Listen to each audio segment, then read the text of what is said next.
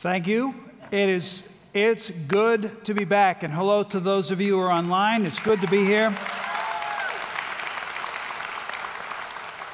Penny and I actually have been attending for several weeks now, and this is the first time speaking, and I'm happy to do that. And I'm also happy to tell you how thrilled I am to continue to be a part of this church, as a member of this church, and serve in any way that I can. Driving one of the trucks to pick up vegetables every third Friday for the care center, and I'm loving that, and I should get a truck driver's hat if I'm going to do that. And I've done some workshops already for those of you who attended the Women's Bible Study on Wednesday night and Real Moms. So I've been kind of back in teaching, and I'm glad to.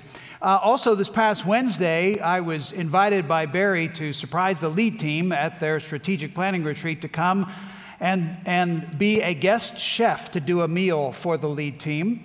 Last Wednesday night, we did a nice pasta bar, and it was a lot of fun. And it was good for me to be able to sit for just a short period of time and hear them wrapping up their conversation about this new membership focus here at Grace, and I'm pumped. I'm excited about it, and I hope I'll be here on May 19th, and I hope you will be as well, or online. And also, I want to tell you how proud I am of this lead team and the governing board for the way they have led this church through this last year and a half.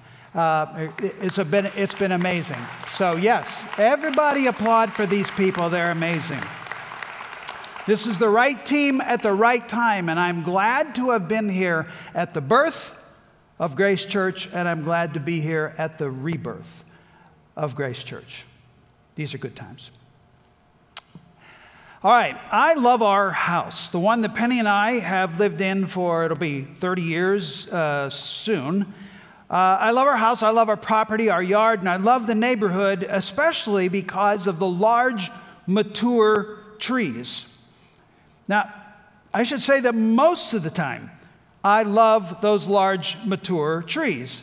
But too many times every year, they cause me a great deal of stress. And it's not just in the fall when the leaves number the sands on the seashore. I'm talking about when a storm is coming. Ice, snow, wind. Too many times, I would lay awake at night worrying that a branch would fall on an electric line because of all those trees and take out our power. And sure enough, it happened a lot of times. And when it did for long stretches, then I would count the number of hours. If it was a long time without electricity, I'd have to count the number of hours until the food in the fridge or the freezer would go bad, because I've got to keep the door closed the whole time, right? Then occasionally I'd wake up at 2 in the morning to get the flashlight, go into the basement to check to see if my 2 sump pumps had overflowed and water was in the basement. Very stressful. And I know these are first world problems. I realize that. These are first world problems. But it was stressful. And finally, having endured this for a number of years, my neighbor and I, who's in the room with me right now, and I decided to invest in a generator. It's a very expensive investment, but we split the cost of a generator to at least be able to plug our fridges and freezers and our sump pumps into. And so the problem was solved mostly until one day when the generator would not start. And it would not start because I had not read the instructions. And the instructions said, do not let old gas sit in the tank or in the carburetor for too long. Make sure you drain it or burn it off. And I did not follow the instruction. And so, yes, the carburetor had gummed up and the carburetor was jammed, and I had to replace it. So I had to go across the circle to my neighbor, who is really a handyman, and I had to ashamedly say to him that I have not taken care of my equipment. Can you help me? And so we traveled around town till we found the carburetor, and he replaced it while I watched him do that. All I'm trying to say is there's a lot of stress in owning things. Now, with my anxiety in mind, I want you to hear the words of Jesus on this topic. He said, don't store up treasures here on earth where moths eat them and rust destroys them and lack of electricity disables them and water ruins them and old fuel gums them up. not literally in the Greek. And where thieves break in and steal. Store your treasures in heaven, where moths and rust cannot destroy, and thieves do not break in and steal. For wherever your treasure is, there the desires of your heart will also be. So, of course, that's a paraphrase, but it speaks to my experience. Final week of our series, Tidying Up. We've been doing some spring cleaning of our souls. Let's call it soul maintenance. And it's true, right? It's true, isn't it, that over time, our internal selves, our minds, our hearts, our spirits, our souls, they tend to get disordered, like mine did in the past year. I'll bet yours did too. There were times where it just I didn't feel right, and things were just disordered for all the reasons, right? See, when our internal selves are not well maintained, they become dysfunctional. We're less able to love, less competent in our work, less grounded in our spirits.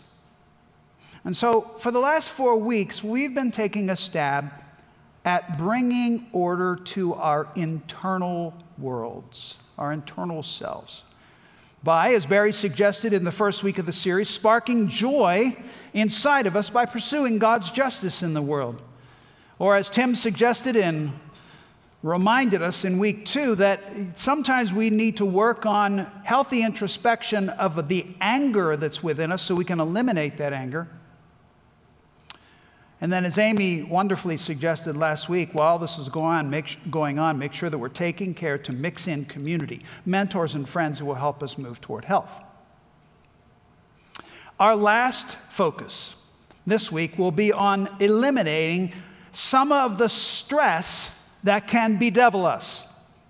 The idea today focuses on the replacing of our material-related stress with kingdom-focused generosity. Replacing material-related stress with kingdom-focused generosity. Now, caveat, this is not about the evils of money or material things. I'm not, and Jesus certainly was not suggesting a prohibition on wealth. He was not even recommending a downsizing, getting rid of our stuff.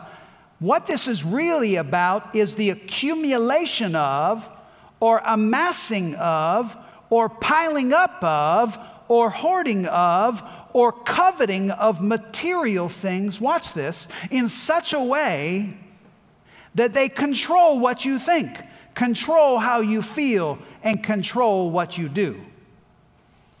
What this idea about today is shifting the focus of our desires and our attention from the stuff of earth to the stuff of heaven. It's a big values clarification, away from acquisition and toward contribution. It's about replacing your material-related stress with kingdom-focused generosity.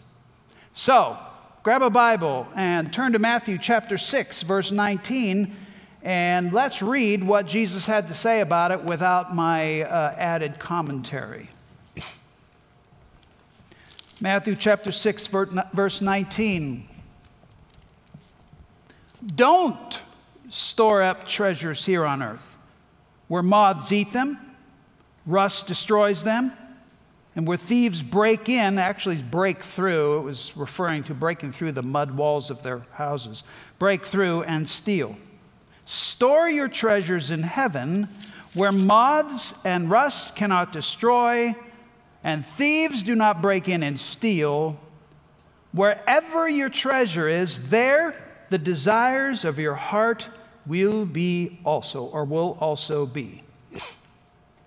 Now, in the world of the text, this bit of Jesus' teaching is from a much bigger document. Perhaps it was in one sitting he gave all these teachings. Perhaps it was an accumulation.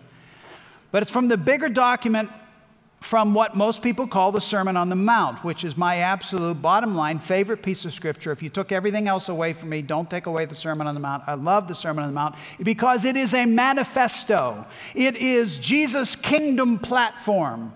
And it is brilliant. In it, in this Sermon on the Mount, Jesus touches on many of the values of heaven relating to anger and sexuality and marriage and revenge. And he talks about enemies and judgmentalism and religion and prayer. And here, he talks about money and possessions. Look more closely at verse 19. Don't store up treasures. First of all, the tense of the verb there is present tense. What he is actually saying is stop it. Stop doing this. And then there's two words, the exact same word in different forms. Storing up and treasures is essentially the same word. Stop treasuring up treasures. Stop treasuring treasures. And I might paraphrase it this way. Stop stockpiling your stockpile of stuff that you think you need to feel safe and satisfied. Now, my dad's old workbench is a great illustration of this.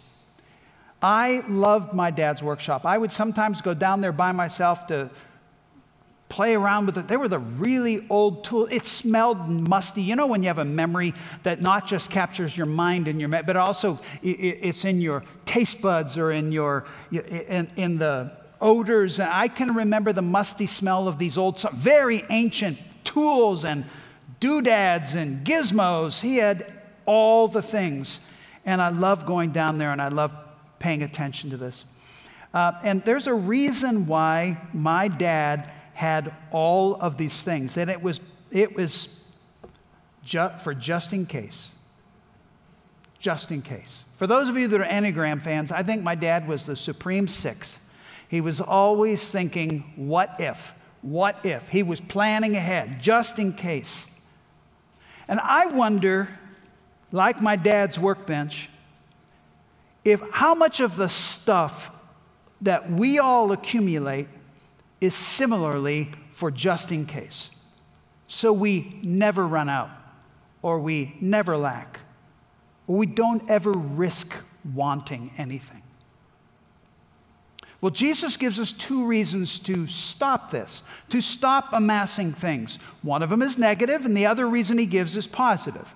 So here's the negative reason. Stuff has a shelf life. Stuff is temporal. It either deteriorates, gets lost, is thrown away, out of date, gets stolen, or ultimately, now Jesus doesn't say this, but I think that we can extrapolate, or ultimately our stuff is simply left behind. If Jesus had given the Sermon on the Mount today, I think he might throw in this phrase, you can't take it with you. Now, Randy Alcorn, in his book, Money and Possessions in Eternity, speaks to this. He says, the way we scurry about accumulating things is testimony to our unspoken doctrine that we are exceptions to the law of death. Now, if you think you're an exception to the law of death, well, you're not. And you can't take stuff with you. The impact, though, watch this, the impact of the threat of the deterioration of things, or the constant need to manage our things, or the thought of losing our things can and does create great stress. I believe it is true that the more you amass, the more you worry. Just 2 weeks ago, I had a conversation with a man. I just bumped into him in my office, who just over a month ago, I think it was the last week of March, lost his entire house to a house fire here in central Indiana. Now, it was sad, and I was shocked. And as he was describing what happened, and the flames, and the smoke, and the destruction, I was fascinated how the ultimate in material destruction, a house fire may be near the ultimate in material destruction, had forced his family into an instant values clarification. And as he sat there talking to me, there was no agitation. He was more philosophical about it. He was glad they were safe. He was glad they had each other. And interestingly, I'll come back to this in a couple of minutes, he was glad that his wife saved the pictures. And I'll talk about why that's important in a minute. Though all their treasures were gone, he seemed to be at peace. He was shockingly subdued. Maybe I'm reading too much into it, but is it because suddenly he didn't have any stuff to worry about? So why replace a fixation on the material with one on the eternal? I would suggest it's stress reduction. But there's another reason Jesus gives for de-emphasizing material things, and it's a more positive reason, and it's this: there are better things to amass. He calls this better stuff treasures in heaven. There are better treasures. Look at verse 20 if you still have your Bibles open. Store your treasures in heaven, where moths and rust cannot destroy, and thieves do not break in and steal. He's talking about better treasures. Now, treasures in heaven was a concept that was well known in Jewish literature and philosophy of the day. Treasures in heaven was really, they understood it to be the stuff that had eternal significance. Maybe compared to verse 33 where Jesus says, seek first the kingdom of God. He's talking about the values of the kingdom of God, the things that arise from the heart and the will of God himself. Heaven's let's do this. For the next few minutes, let's compare two piles of stuff. We're going to compare American treasures with heaven's treasures. Now, I've chosen that phrase, American treasures, for a specific reason, because I believe it corresponds to the mythic birthright that we feel we all have or are shooting for, or are aiming for, and that is the American dream. It is something that people try to describe in different ways, but it boils down to three things as far as this is my definition of the American dream that we all have at some point or that dominate our lives. And it's these three words describe the American dream. They all start with S. The success, security, and satisfaction. That's the essence of the American dream. I want to be successful, I want to feel secure, and I will always want to be satisfied. So then, if that's the American dream, then American treasures come from those values. For example, if I'm pursuing the American dream, I want the things that will make me feel successful, even when I just look at them or I experience them. And some people take this to pretty extreme measures so that they have something that is even ostentatious to be able to actually say to themselves, so look at that, I must be successful. It's because that's our dream. So we have things that make us feel successful. Secondly, we have things that make us feel secure, because that is also a value of the American dream. Or things that make me feel satisfied, which, by the way, that's a moving target, right? That's a moving target. And so we're always adding the things that make us more satisfied. American treasures are the things that convince me of my well-being. They're the things that convince me that I'm okay. The more American treasures we amass, the more we solidify in ourselves our own sense of well-being, because, just in case. But the problem is, like what I said before, the more you amass, the more you worry, right? So Jesus suggests better treasures. What might they be? Well, they're not things at all. Heaven's treasures are not things. They are values where there is no need for things. Heaven's treasures never get stolen. They never deteriorate in any way, because they are, at their most basic, heaven's treasures are stories. Now do you see why it was so important to this man and his wife to save their pictures? Because every picture is a story, and they were hanging on to the stories of their lives. That's an eternal thing. That's an eternal treasure, the stories of our lives. So may I give you a list of heaven's treasures the way I imagine them? There's the story of a child who was once food insecure but now has enough to eat. That's a treasure in heaven.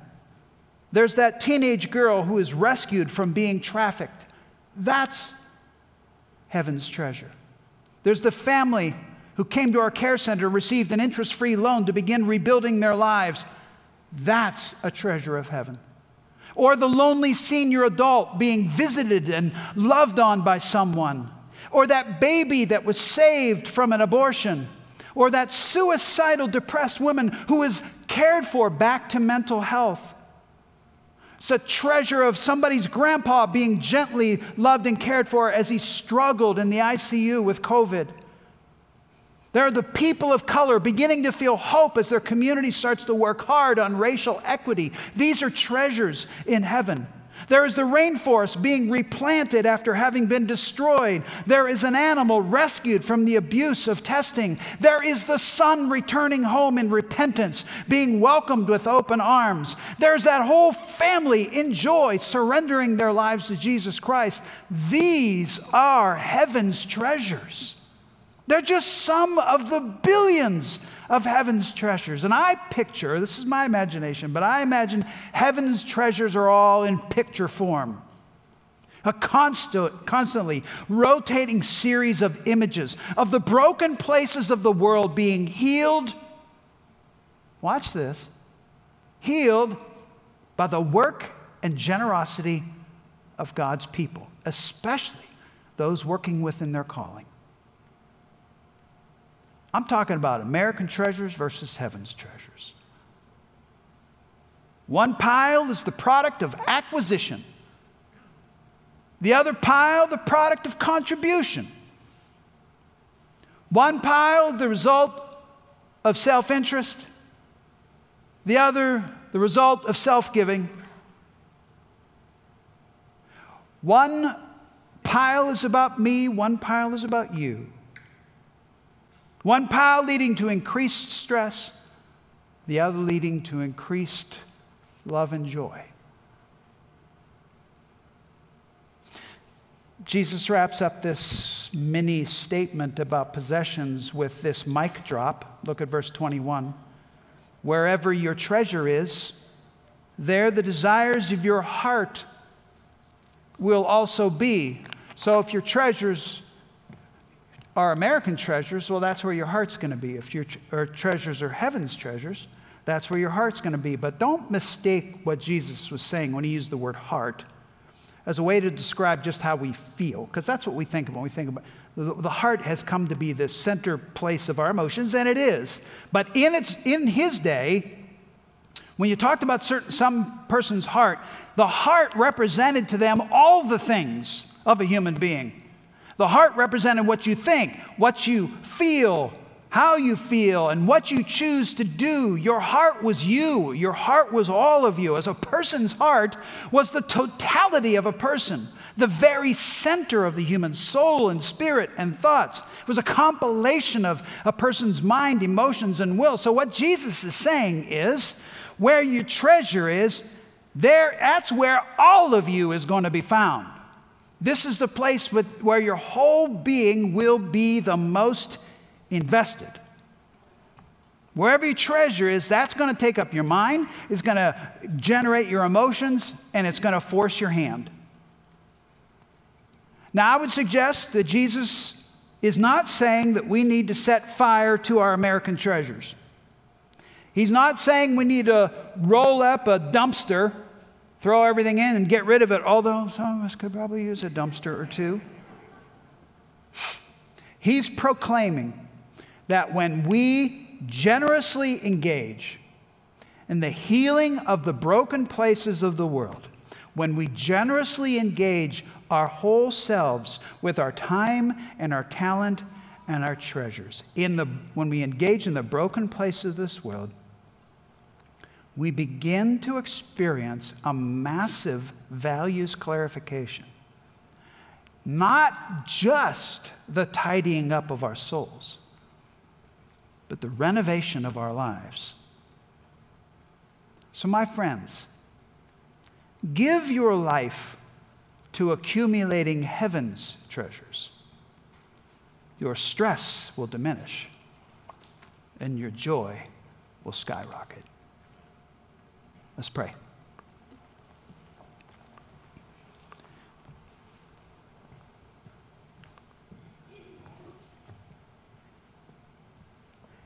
So, Father, I just want to step back and thank you for this entire Tidying Up series, because it's been important for me as I've considered the reemergence of joy in my life, as Barry suggested in week one, the need for joy in my life. And there have been many moments in the last year that have not been joyful. So thank you for that reminder.